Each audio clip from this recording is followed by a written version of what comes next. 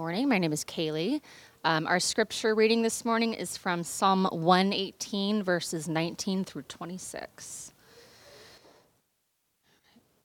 Open to me the gates of righteousness, that I may enter through them and give thanks to the Lord. This is the gate of the Lord, and the righteous shall enter through it. I thank you that you have answered me and become my salvation.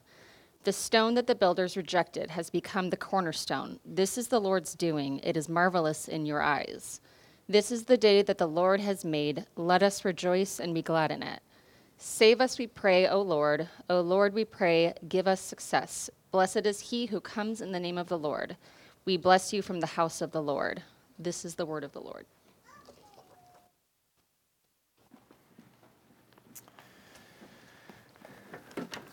Good morning. My name's Taylor. Would you please join me as we pray this morning? Oh, Heavenly Father, we have just confessed,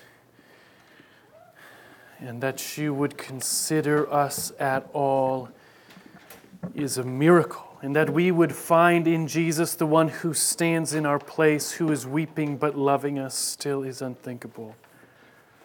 And so we now depend on you to speak to us, to root us in your word. May you give us ears to hear and help me as I communicate that your word would have its intended effect in our lives this morning. In your name we pray. Amen. Well, would you please be seated?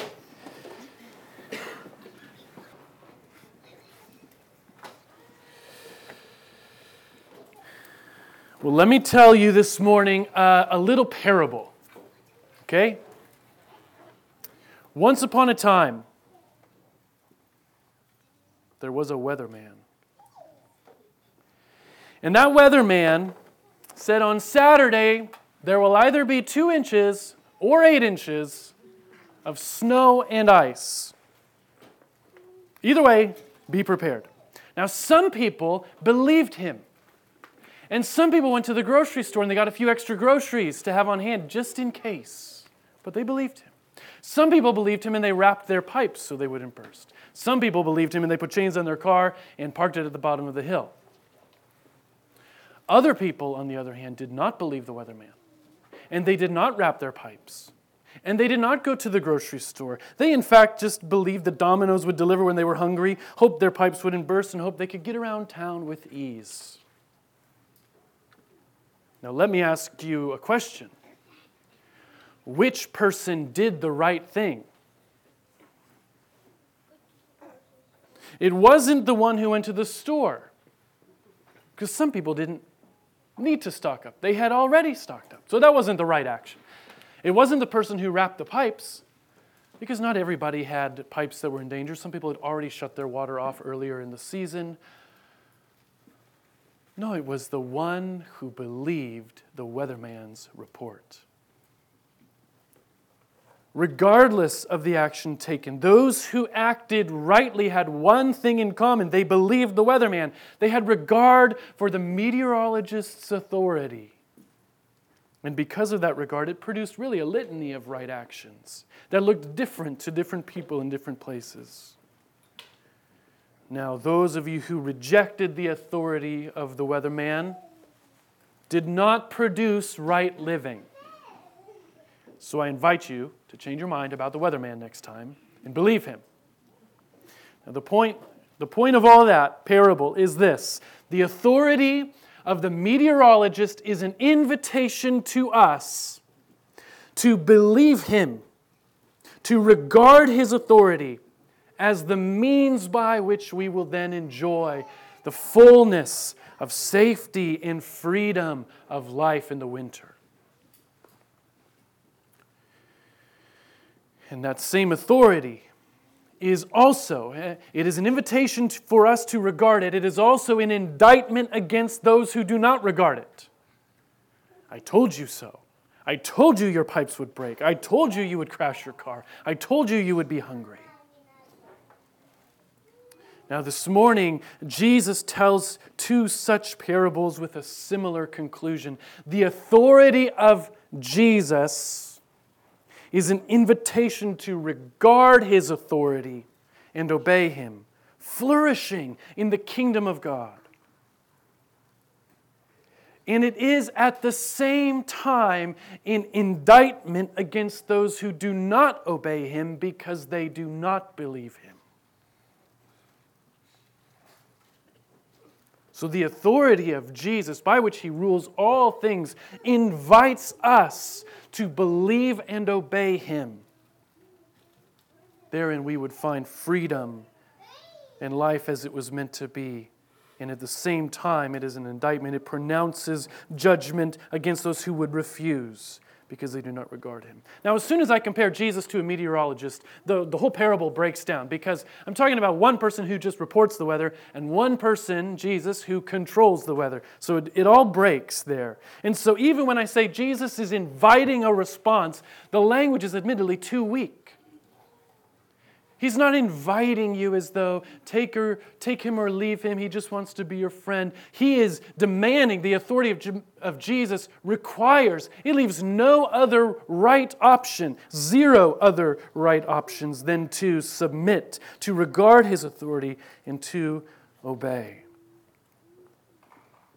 Now, before we get into the parables that he tells this morning, we need to do a little bit of review because if you remember, way back when, 2 weeks ago, we had just come off of the holidays, and Jesus had, you recall, ridden into Jerusalem on a donkey. The people had cried out the words that Kaylee just read a moment ago, Hosanna, save us, blessed is the one who comes in the name of the Lord. And as he sits there in Jerusalem, he gets up and clears the temple. He steps out of the city, comes back into it the next day, and sits in that temple, teaching in the religious leader's seat. And when we opened the scriptures 2 weeks ago, these religious leaders approached Jesus and said, "Where do you get this authority? Who gave you the right to step into our house?" And then thinking that they could trap Jesus, they were instead trapped by him because they then plead ignorance. Jesus aligns himself with John the Baptist's authority, and they plead ignorance because they're afraid that if they say, oh, his authority is from God, then Jesus would judge them and say, well, then why didn't you believe him? And if they say, oh, it's from man, then the crowd would attack them because the crowd held John to be a prophet. The stories today continue then Jesus' response to these religious leaders. Please turn in your Bibles to Matthew chapter 21 and follow along as we resume in verse 28, and we will conclude the chapter this morning. But in view of these parables have in view this conversation that Jesus has been having with these religious leaders about authority. And in this first parable, we will uniquely see the invitation into the kingdom by having regard for the authority of Jesus. Follow along in Matthew 21, verse 28. What do you think? A man had 2 sons. He went to the first and said, "Son, go and work in the vineyard today." And he answered, "I will not." But afterward, he changed his mind and went. And he went to the second son, the other son, and said the same. And he said, "I go, sir," but did not go. Which of the 2 did the will of his father? They said, "The first." Now, what comes into focus through this parable are 2 responses to authority. And in the parable, the authority figure is the father. And the father says, "Go and work in the vineyard," a definitive, clearly defined action. The first son says, "No, I won't do it." And then he has a change of mind, it says, and goes and works. The words that come out of that boy's mouth are unthinkable. They are appalling, particularly appalling in a culture that upheld as the legal code of the nation, honor your father and mother. He displays an utter disregard for authority, but changes his mind and goes. The second son says much more respectfully, like, we're okay with this. "Yes, I will go." But then he does not go. I say we're okay with it, but they'd be okay with it too, because the words honored the Father who spoke. But when Jesus presses the question, we have to wrestle with, what then does it look like if we rightly respond to authority? We have to grapple with the demand that the authority places in our lives. And the question that Jesus, he's essentially asking, which son responded rightly to the Father's authority? Which son did the will of the Father? Which son lived rightly? Now, what's the metric? How are you going to know? What's the metric for measuring right living or a right response to authority? Is it internal motivation? Because I can't see internal motivation. I can't judge internal motivation.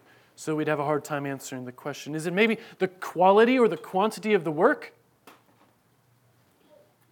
Is it maybe that there's a hierarchy of responsibility or roles?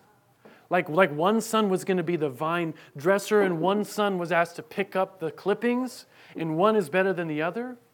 How are we going to tell? How are we going to know which son lived rightly? Well, it's pretty simple, really. Which son obeyed? Which one went and did what the Father asked? And clearly, and the religious leaders get this right. Okay, he's not hiding anything anymore. Jesus isn't.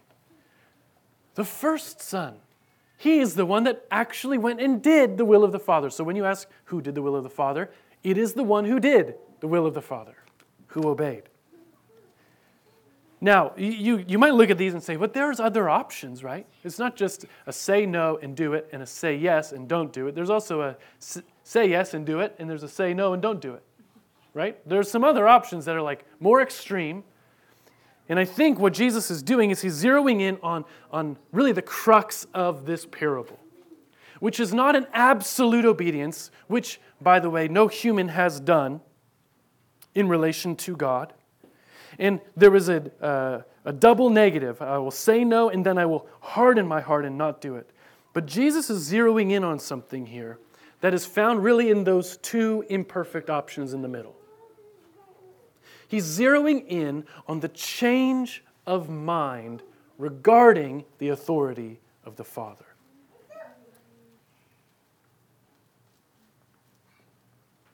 One said no, but changed his mind. The other one said yes, and if we give him the benefit of the doubt, that he actually did intend to, changed his mind negatively.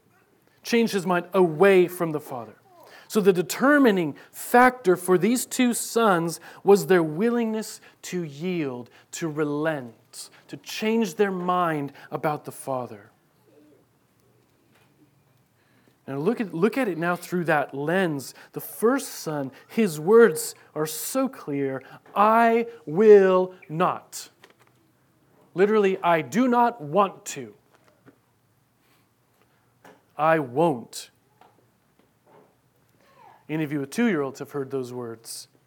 At first, he is defiant, resisting the authority of the Father. But the change of mind is a softening, a remorse perhaps, an affection, a recognition that, I actually do want to please the Father.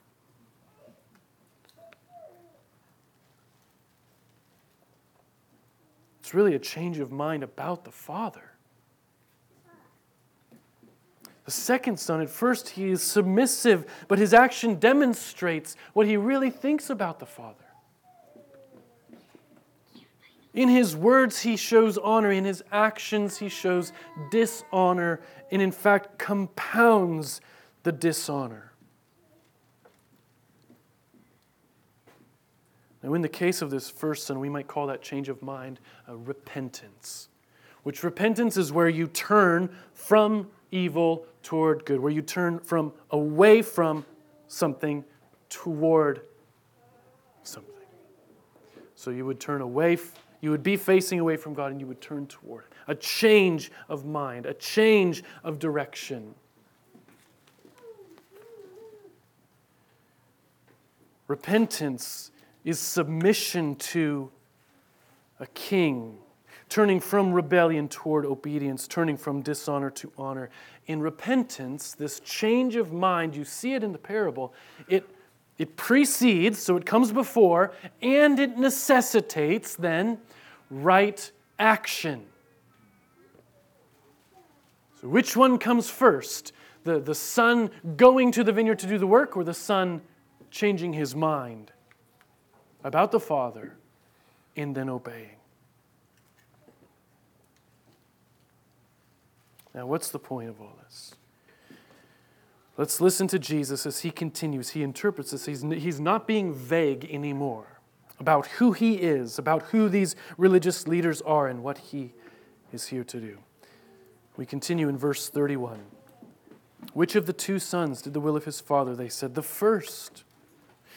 And Jesus said to them, truly I say to you, the tax collectors and the prostitutes go into the kingdom of God before you. For John came in the way of righteousness, and you did not believe him, but the tax collectors and the prostitutes believed him. And even when you saw it, you did not afterward change your minds and believe him. Now, the kingdom of heaven and the kingdom of God, Matthew's talked a lot about the kingdom of heaven throughout his writing. They are interchangeable terms for that long-awaited presence of God where he would rule among his people. And he says here, the tax collectors and the prostitutes go into the kingdom, into the presence and the rule of God before you. He says, they're the ones that get it right. They're the ones that get in. You thought you were at the front of the line, but you have said yes, yes, yes, and you have not obeyed. Your heart is hard toward the authority of God in your life. Now import some of that, the parallelism here, into the story to see it play out. With the authority of heaven, John the Baptist came announcing that the kingdom of heaven was at hand, to repent. That was the right action. The tax collectors and the prostitutes, who would have heard his voice, had already said no. And they had already evidenced that they had said no by the dishonor of their lifestyle. But when they heard the announcement of John, they had, like the first son, a change of mind and believed him. The kingdom of heaven is actually here, and we are invited. In repenting then, everything about them was transformed. The religious leaders, on the other hand, had said yes, yes, yes, yes, yes to the promises of God to his people Israel throughout all of the Old Testament. But when John came, they did not regard his authority. And so they did not obey. And even when they saw the tax collectors and the prostitutes get up and live now this full and free life, transformed before their very eyes, they did not change their minds and believe. In fact, they recoiled. They doubled down at the abomination that those people would ever get a second chance. Now, here's where we find ourselves in this story. All of us, by birth, have inherited a rebellion, a resistance against authority. We talked about this a couple of weeks ago. So all of us have already said, no, we will not obey. And the invitation this morning is the same as it was a couple weeks ago, is the same as it will be in a few moments. Will you regard the authority of Jesus? Will you respond to this invitation, this demand that he places on your life, and yield to him as the King of the kingdom of heaven? We're in the book of Matthew to examine who Jesus really was. and what he really said, so that we can make a decision about how we will respond to him. And right now, he is saying, there is no other right response to who I am than to regard my authority and obey. In effect, he is ruling out good teacher. He is a good teacher. He's ruling that out as the response that is appropriate to him. He's ruling out charismatic leader. You don't get to have a charismatic historical figure in your history books and leave him there. The authority of Jesus requires, it invites, it demands a response that regards his authority. But any way we spin it, any way you spin this parable, you're going to have to reckon with the authority of Jesus. The worst people had to. The best people had to. And the invitation is to enter the kingdom of heaven, just as the tax collectors and the prostitutes, by showing regard for the authority of Jesus and submitting to his way. Now, many of us, we look at our qualifications. We look at our qualifications as either our justification, God will accept us into his kingdom because we are qualified, or as our assurance. And we say, oh, but am I really good?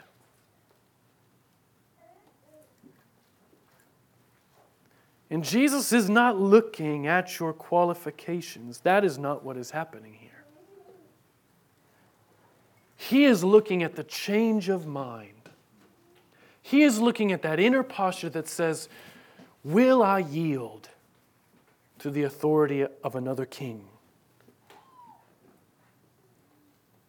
Because maybe we are all looking at our qualifications, but maybe you expect that you're at the back of the line, like you're the least likely person to get into the kingdom of heaven. Like if God would have regard for humans, you're the last one he would have regard for. And here the invitation into the kingdom of heaven comes through regarding, simply believing Jesus' authority, that he is who he says he is and does what he says he has done. And walk in his way. Get up. And in this kingdom, you get in first. And you come and flourish and find life as it was meant to be lived.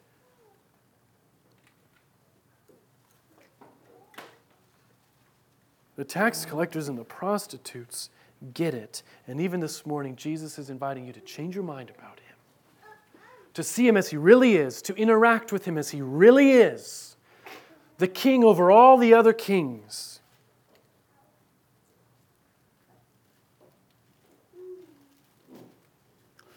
Now it's clear here that it is belief which produces obedience. It is only after a change of mind that this first son obeys. If you regard the authority of Jesus, if you respond rightly to his authority, if you have a change of mind regarding his authority, then you will walk in his way. You will do what is expected and required in the kingdom of heaven. But if you do not change your mind to regard his authority, well, he tells a second parable. And really this parable zeroes in on that second son who said, yes, yes, yes, and did not obey. And here it is that Jesus indicts those who resist his authority. Look with me at verse 33. Jesus says, hear another parable. There was a master of a house who planted a vineyard and put a fence around it and dug a winepress in it and built a tower and leased it to tenants and went into another country. When the season for fruit drew near, he sent his servants to the tenants to get his fruit. And the tenants took his servants and they beat one, killed another, and stoned another. And again he sent other servants, more than the first, and they did the same to them. Finally, he sent his son to them, saying, they will respect my son. But when the tenants saw the son, they said to themselves, this is the heir. Come, let us kill him and have his inheritance. And they took him and threw him out of the vineyard and killed him. When therefore the owner of the vineyard comes, What will he do to those tenants?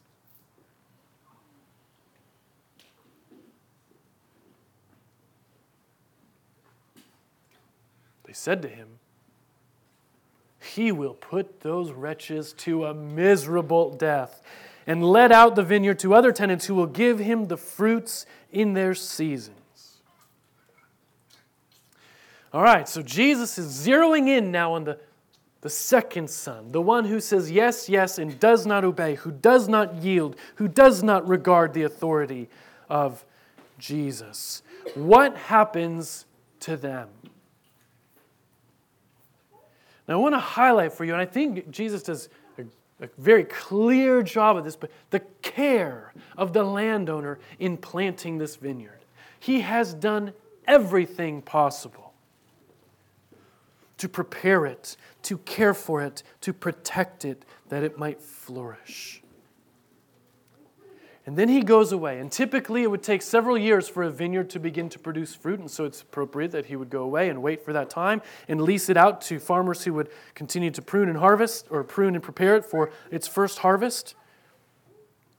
And while he was away, those farmers, well, they took care of it. And when it was time for that first harvest, for the fruit to come from this vineyard, he sends servants to oversee the harvest and to return the portion that is due as rent for this vineyard. Well, it doesn't go so well for those first servants, does it? So he sends some more than the first time. Like basically a small army of servants. And the same thing happens to them.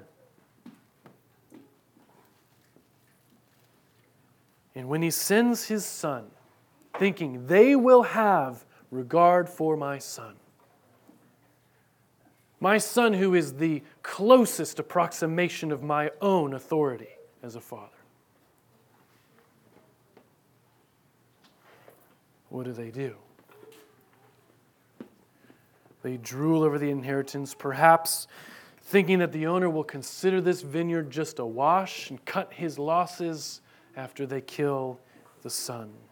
And so they take him outside the vineyard so that when his dead body hits the ground, the vineyard is not unclean, so that the fruit is not unclean, so that they are then free to harvest at will. And at the end of the story again, as with the first parable, Jesus asks another question. When the owner of the vineyard comes, notice the operating assumption here. He is coming. He's not cutting his losses. He's not thinking that the vineyard is now worthless because it's not worth the expense. He is coming. What will he do to those tenants? And they reply, he will put those literally evil people to an evil end. And he'll find new tenants who won't withhold from him the rent that he is owed. Well, let's do a little work for a moment here, because these religious leaders, they knew their Bibles. They knew them way better than we know them. And so we miss things. Like we miss how provocative the parable is because of how intimate they were with the Scriptures. Particularly intimate with their self-identification as the hero in the Scriptures. And what Jesus is doing in this parable is he is drawing forward imagery from Isaiah chapter 5, which says this, and it's on the screen behind me. Let me sing for my beloved my love song concerning his vineyard. My beloved had a vineyard on a very fertile hill. He dug it and cleared it of stones and planted it with choice vines. He built a watchtower in the midst of it, hewed out a wine vat in it. He looked for it to yield grapes, but it yielded wild grapes. And now, O inhabitants of Jerusalem and men of Judah, judge between me and my vineyard. What more was there to do for my vineyard that I have not done in it? When I looked for it to yield grapes, why did it yield wild grapes? And now I shall tell you what to do to my vineyard. I will remove its hedge, it shall be devoured. I will break down its wall, it shall be trampled down. I will make it a waste, it shall not be pruned or hoed, and briars or thorns shall grow up. I will also command the clouds that they rain no rain upon it, for the vineyard of the Lord of hosts is the house of Israel. and the men of Judah are his pleasant planting. And he looked for justice. But behold, bloodshed. For righteousness, but behold, an outcry.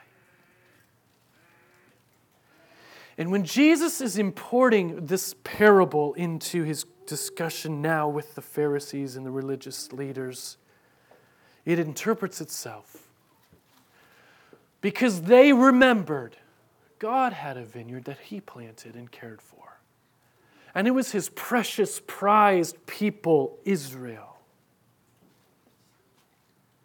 And while he was not present among them, you remember he appointed them tenant farmers, religious leaders who would lead the people in the way of Yahweh. And when he sent his servants, the prophets, to look for the people of Israel, to lead them back to producing the fruits of righteousness and justice, the landowners, or the tenants, those religious leaders, beat and killed and stoned the prophets. And instead of receiving the fruits of righteousness and justice, the purpose for this planting, God only finds the fruit of bloodshed and an outcry. So when God sends his son into the vineyard, perhaps hoping, thinking they might regard his authority as the closest delegation, the strongest delegation of authority I could send. Guess what they do to him? They take him outside the city. And they kill him. And so when Jesus is asking them the question, what should happen to those tenants? Guess what the religious leaders are doing in their reply?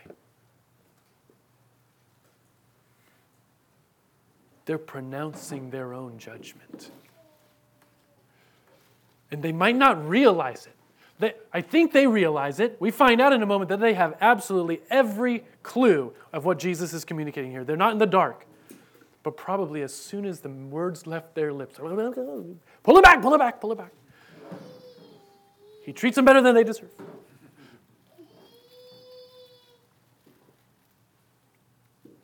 With the fulfillment. Remember, that's a major theme in Matthew's writing. The fulfillment here of Isaiah 5 is found in Jesus' indictment against the religious leaders of the house of Israel who have resisted his authority. But he isn't quite finished with them yet. He isn't playing soft anymore. This parable is a dagger, and he's becoming quite explicit in his denunciation of these religious leaders, and he is not done with them. Okay? After they respond by pronouncing their own judgment, Jesus continues by quoting and fulfilling Psalm 118 for them, which Kaylee read a few moments ago. And here's what you need to know about Psalm 118. It's a happy psalm. It's a happy psalm about how wonderful the steadfast love of the Lord is, which brings salvation for his people. And probably, all throughout their history, the religious leaders had identified as this happy people who would just bask in the steadfast love of the Lord and experience his salvation. But hidden there, in verses 22 and 23 of Psalm 18, are these words that Jesus quotes. The stone that the builders rejected has become the cornerstone. This is the Lord's doing. It is marvelous in our eyes. And he is identifying the religious leaders not as those who bask in the steadfast love of God and receive his salvation, but as those who have rejected the cornerstone, who have rejected the means by which God saves his people in his steadfast love. The cornerstone is that stone which holds the building together. You have it, you're safe. You don't have it, your building crumbles under the ice. And Jesus is highlighting that he is that stone, he is that salvation, and he has not been recognized. And he, in fact, has been resisted by these religious leaders. They've not only missed him, okay, that seems almost passive, like we just weren't looking for him. They have known him. They have witnessed him. And they have still rejected him. And on that account, they are no longer invited into the kingdom, but instead they are indicted for their failure to submit to him. And what you need to hear right now, at this moment, is that the stone imagery that Jesus pulls forward is really throughout the Scriptures. And in Daniel, there is a stone identified as the Son of Man, who is identified as Jesus, who rules and crushes the nations. And in Isaiah 28, there is a stone that is placed by God so that the faithless would trip, so that the faithful would get the salvation, the security of the stone, while those who do not believe, who are just hoping that their qualifications or their works will make them right with God, would trip. In Romans 9, the stone is Christ, and Israel has stumbled on him because of their works over and against their faith. In 1 Peter 2, the stone is again identified as Christ, and they stumble on him because they do not obey the word. But it seems here that Jesus is drawing really a straight line between his words in this parable in Isaiah chapter 8. If you want to look at verse 13 through 15, please do. But Isaiah chapter 8 really connects the authority of God to either the security that the stone provides or the calamity that the stone brings. And it says this: "The Lord of hosts, him shall you honor as holy. Let him be your fear, let him be your dread. And he will become for you a sanctuary and a stone of offense and a rock of stumbling to both houses of Israel, a trap and a snare to the inhabitants of Jerusalem, and many shall stumble on it. They shall fall and be broken. They shall be snared and taken." To rightly regard God's authority is to find this stone to be a sanctuary, the thing that holds everything in order and in place. But to disregard the authority is to be crushed. And that is what Jesus says in verse 44. That is his warning, his woe. The one who falls on this stone would be broken to pieces. And when it falls on anyone, it will crush him. I think that the sense is clear in this old proverb. If a stone falls on a pot, a clay pot, if a stone falls on a pot, woe to the pot. If the pot falls on a stone, woe to the pot. Either way, woe to the pot. Whether or not you reject Jesus, or Jesus rejects you for your hard-heartedness and your failure to yield to him, woe to you.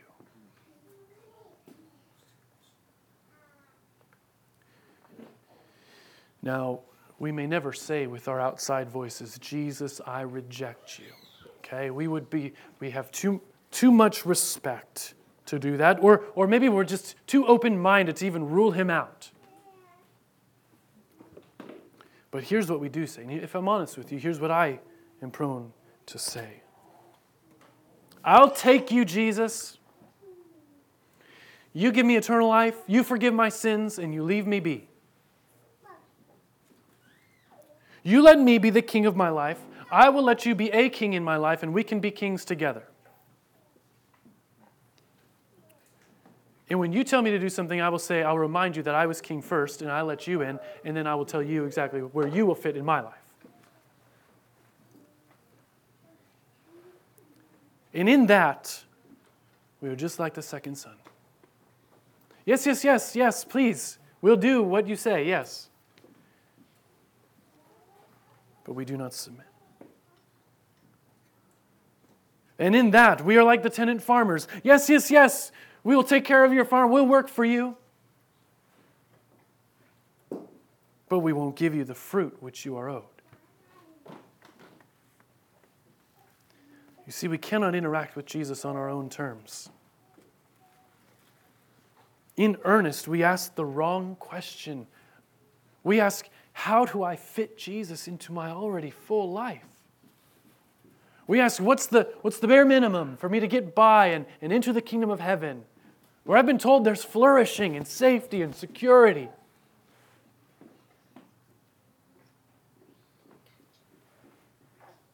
If you hear these parables and wrestle with the authority of Jesus, it becomes quickly evident that you don't fit Him into your life. He fits you into His. Now, I don't care whether or not you believe the weatherman next time. I don't believe the weatherman. They're saying it's going to be 65 and sunny next week. Not a chance. I don't care if you submit to His authority and stock up on groceries or freeze your pipes or pull out your swimsuits from the attic. I don't care. But I care that you believe Jesus and respond to His authority against all other authorities, that you would withhold nothing from Him, that New Life Church Oregon City would be a people who are united in their devotion to Jesus, in their love for Him, their faith in Him that demonstrates itself in just a all-in life. It holds nothing back. Because there is one throne in your life, only one. Who will sit on your throne?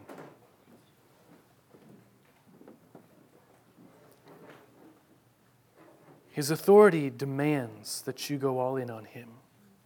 And when you go all in on Him, you will give your life away in submission to Him. And you know what? It doesn't define what that looks like. And that is so freeing here. The parable defines obedience as working in the vineyard. It does not say if you work in the vineyard, all of you must be pastors or missionaries or work in child ministry. It says all of you are workers now in the landowner's vineyard. In the second parable, the fruit that the landowner is looking for is defined in Isaiah 8 as righteous, or Isaiah 5 as righteousness and justice. Two huge buckets of what it looks like to live in the kingdom that are so broadly defined that you're not pigeonholed now into some mode of operation. You are free, literally free to follow Jesus. And as you follow Him, submitting to His authority, He will define what that means and what that looks like specifically, uniquely for you.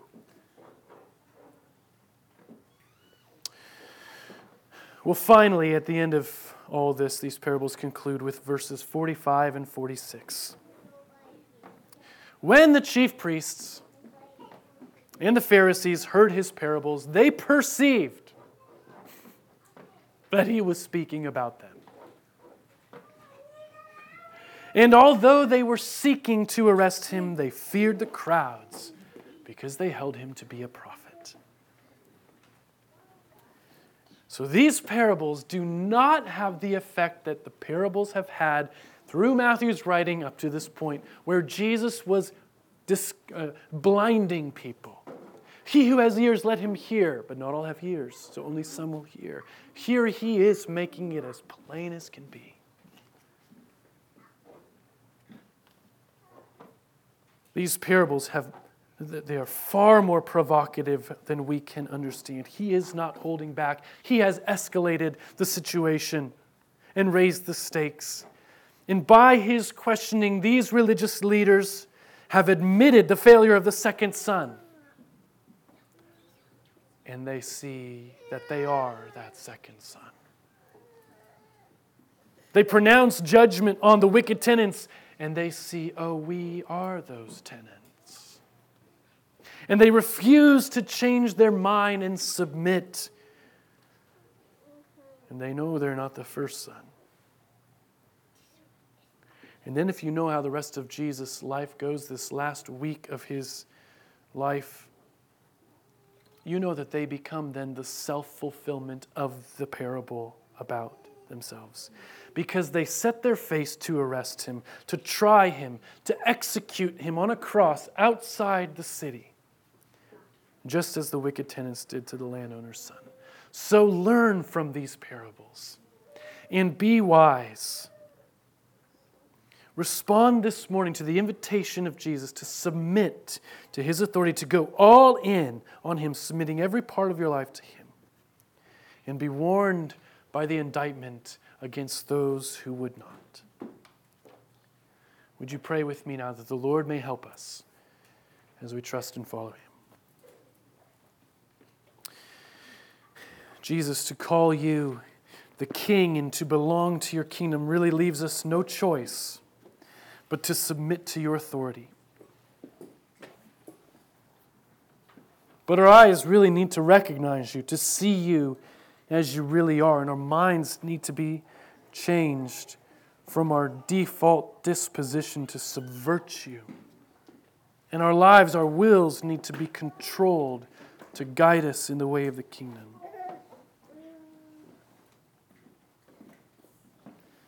We yield the throne of our lives to you and you alone.